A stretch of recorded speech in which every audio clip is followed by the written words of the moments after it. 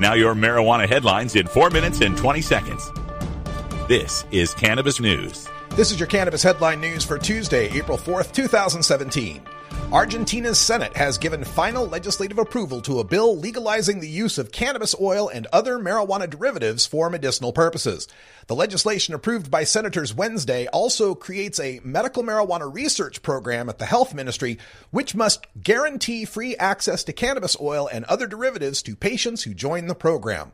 Under the new legislation, government agencies will be authorized to grow cannabis for research purposes and to produce cannabis oil and derivatives for patients. The state can import cannabis derivatives until they can be produced locally.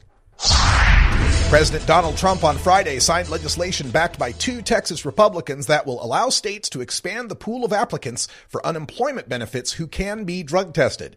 The bill, sponsored by Senator Ted Cruz and Representative Kevin Brady, nullifies a Labor Department rule that went into effect in September, limiting drug tests to applicants who had a job that does regular drug screenings. The measure traveled down a partisan path in Congress, passing through the Senate earlier this month with a party line vote. 4 Democrats in the House voted in favor of the bill in February.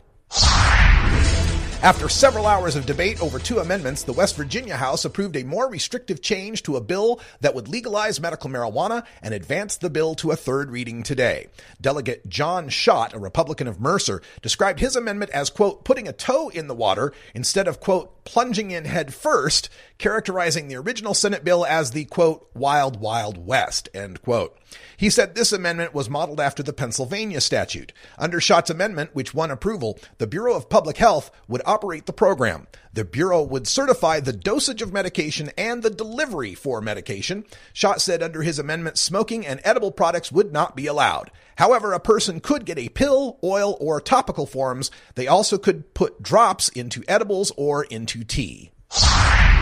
Supporters of a bill that would increase the number of licenses Maryland will issue to growers of medical marijuana dropped a proposal Monday that would have allowed the drug to be used to treat heroin addiction. After the provision was eliminated, the House of Delegates rejected a flurry of Republican amendments to the legislation and gave it preliminary approval.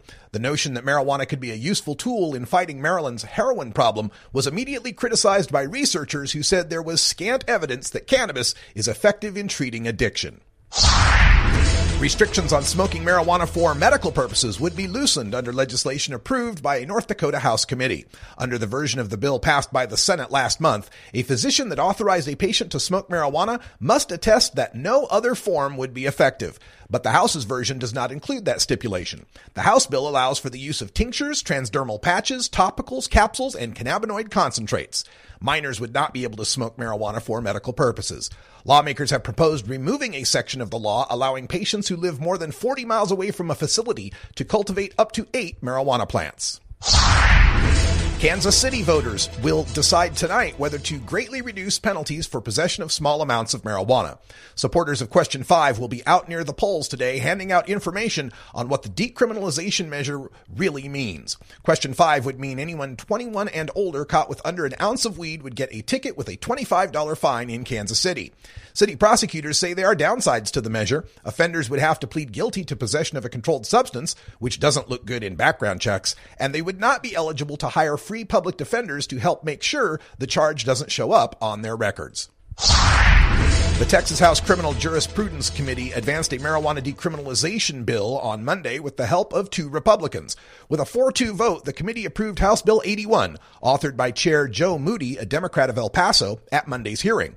Under HB 81, police would ticket someone caught with an ounce or less of marijuana rather than charging them with a Class B misdemeanor, which carries a punishment of up to 6 months in jail.